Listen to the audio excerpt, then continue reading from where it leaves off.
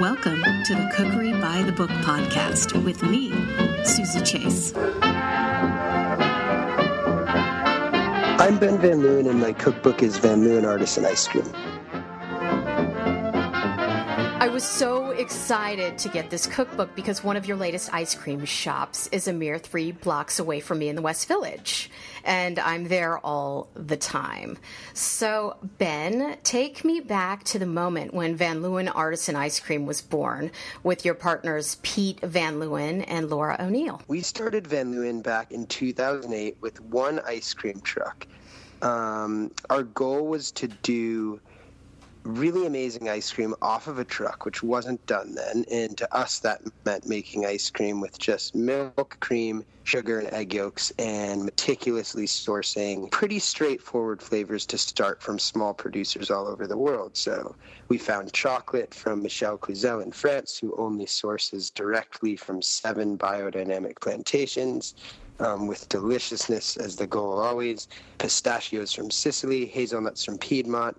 At that point, we were using a really special vanilla extract that we had made by aging the bourbon and Tahitian beans in oak barrels. And we launched the business from our first truck. And the first location we ever did was Soho on Green and Prince Street. Yeah, and it was super exciting. I vividly remember the first day my brother Pete and I and Laura were driving around and weren't really sure where to park, if anyone would come and buy ice cream. And we pulled up to the corner of Green and Prince, and people started lining up. So ice cream making at home is one of the more intimidating tasks for home cooks. How does your cookbook demystify ice cream making for the home cook, and what equipment do we need? It's pretty simple. You just need an ice cream maker, and you can get a really good ice cream maker for $40. So it's not a huge investment. If you want to make ice cream, definitely worth it. In terms of the process of ice cream making, I've never seen an ice cream cookbook for the home cook that's as detailed, or even a sort of industry commercial book that's as detailed as our book. The recipes are basically failure proof because we put so many precautions into each recipe that prevents you from overcooking the egg yolks or getting too much evaporation and it becoming too sweet.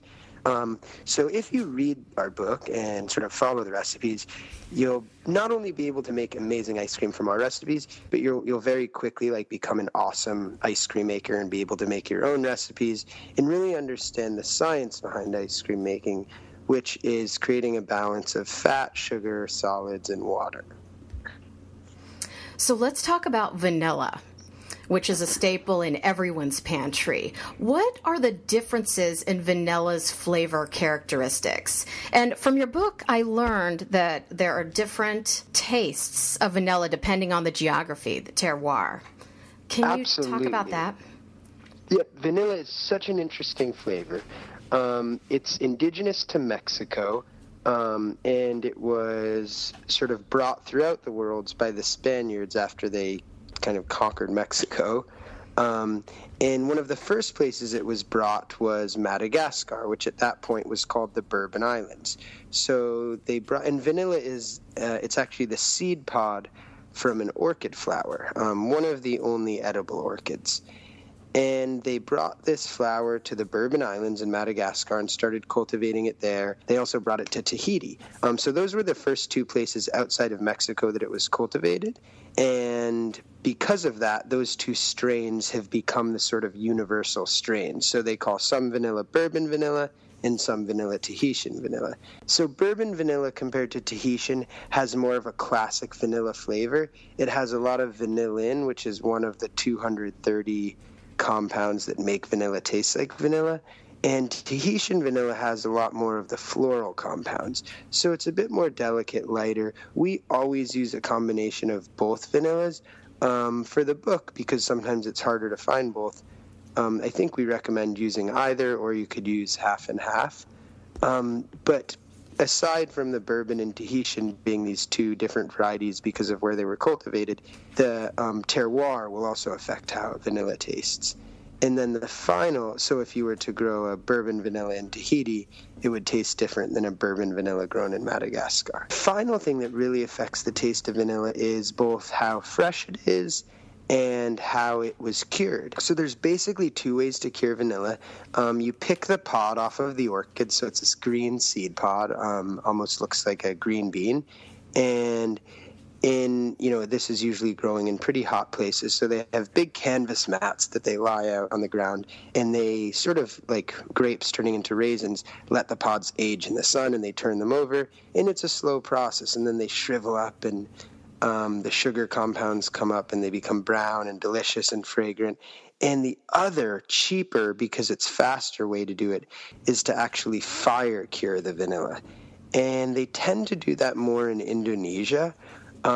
And that traditionally is seen as like a lower end vanilla product.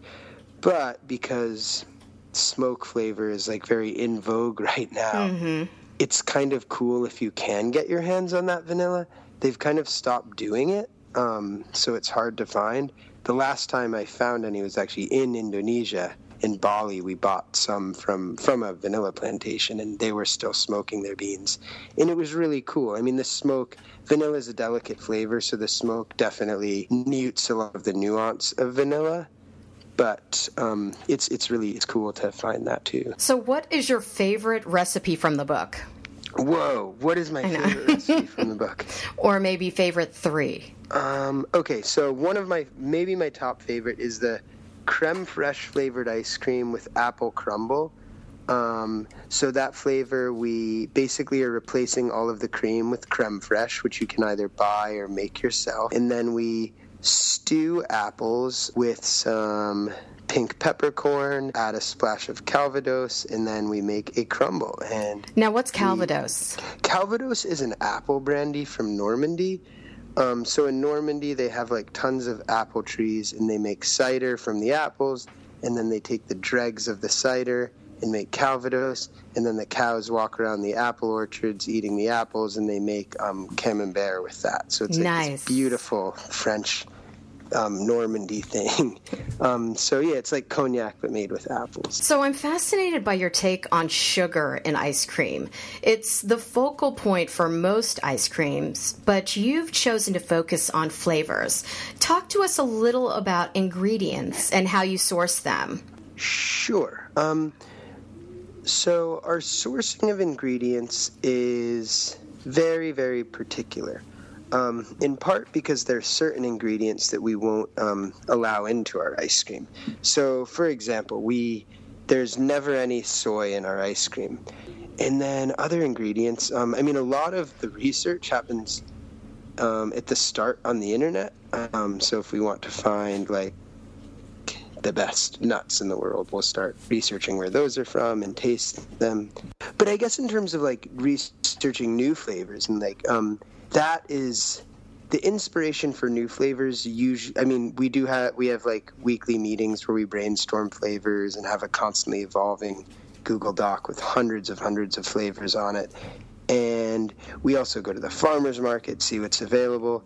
But I find that like the best inspiration and the best flavors stem out of actually like making ice cream for days on end and being around a lot of ingredients and tasting and smelling and adding this flavor to that flavor. I like how you've included information on where the home cook can buy your ingredients in the book.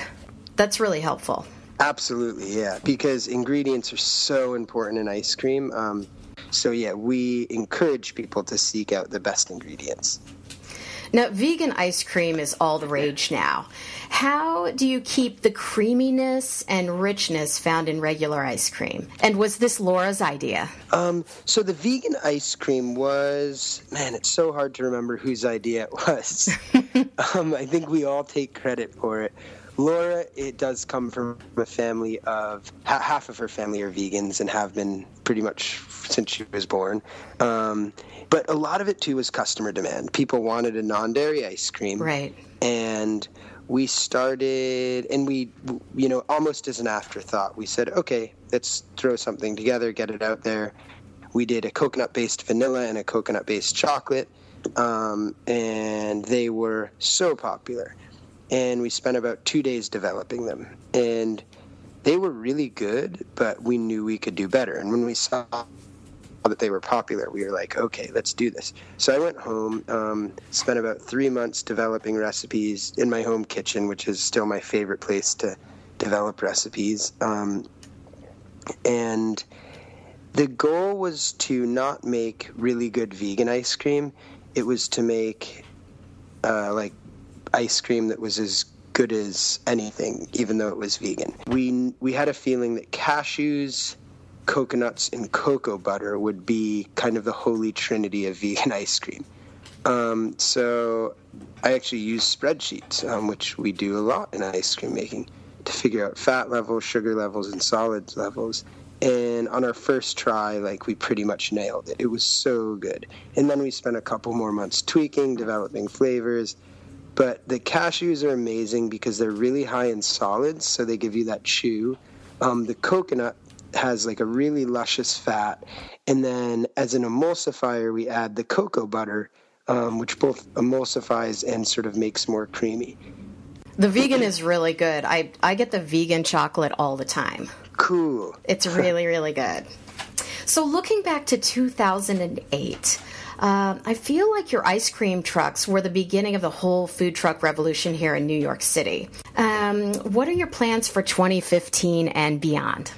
Wow. So our plans for 2015 are opening new stores. So right now we're building a store in Williamsburg on North 5th and Wythe that will be our flagship. So our biggest store to date, seating for about 70 people, homemade ice cream cones, vegan soft serve, classic soft serve, a bar where you can kind of sit at and order the ice cream and watch your sundaes being made.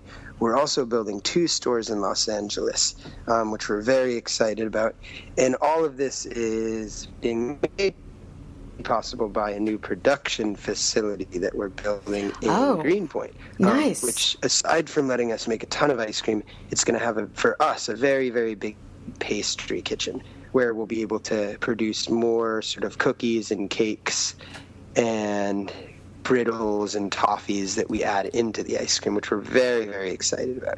So we're going to be launching novelties, so ice cream bars, ice cream sandwiches, but everything we do will still remain very small scale, so all made by hand. Those are our big plans for this year. So where can we find you on the web? Our Instagram is Van Leeuwen Ice Cream. Our website is vanleeuwenicecream.com.